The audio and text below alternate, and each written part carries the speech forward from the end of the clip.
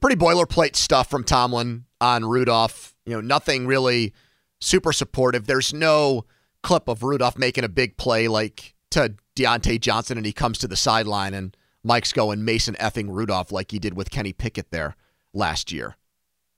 Even though what Rudolph has done here in the last 3 games, you could put up and it would outdo and outshine anything that Kenny did in a 3-game stretch. I think this depth chart thing is a huge clue. Listing Kenny Pickett as QB1 while other positions get updated tells me there's nothing Mason Rudolph can do to be the Steelers starting quarterback next year. What if Mike's doing it because he thinks Mason might not want to come back?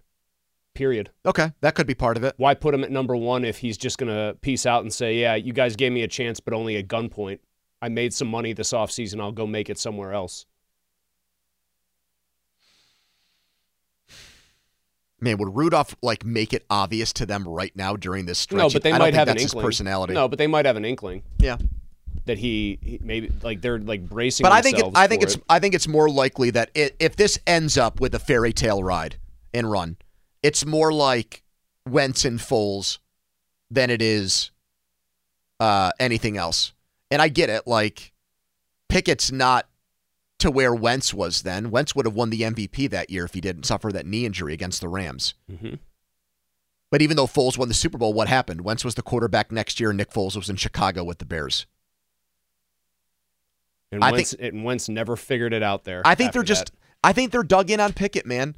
And look, it's the Steelers website, so it's that's the gold standard as far as I'm just saying that's what they think. I'm just saying for the owner, it's their advertisement, it's their billboard, it's their home.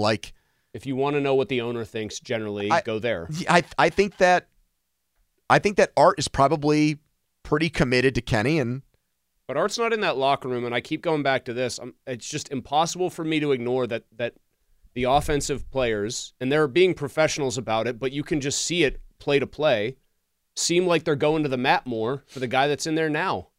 And so I would wonder if you're the head coach who's known for having a good feel for his locker room, getting the most out of his players, relating to his players, being able to get inside their heads and use that ability to get the most out of them. How could you not be aware of the change in attitude that has accompanied the uptick in play? We get it. Attention spans just aren't what they used to be. Heads in social media and eyes on Netflix. But what do people do with their ears?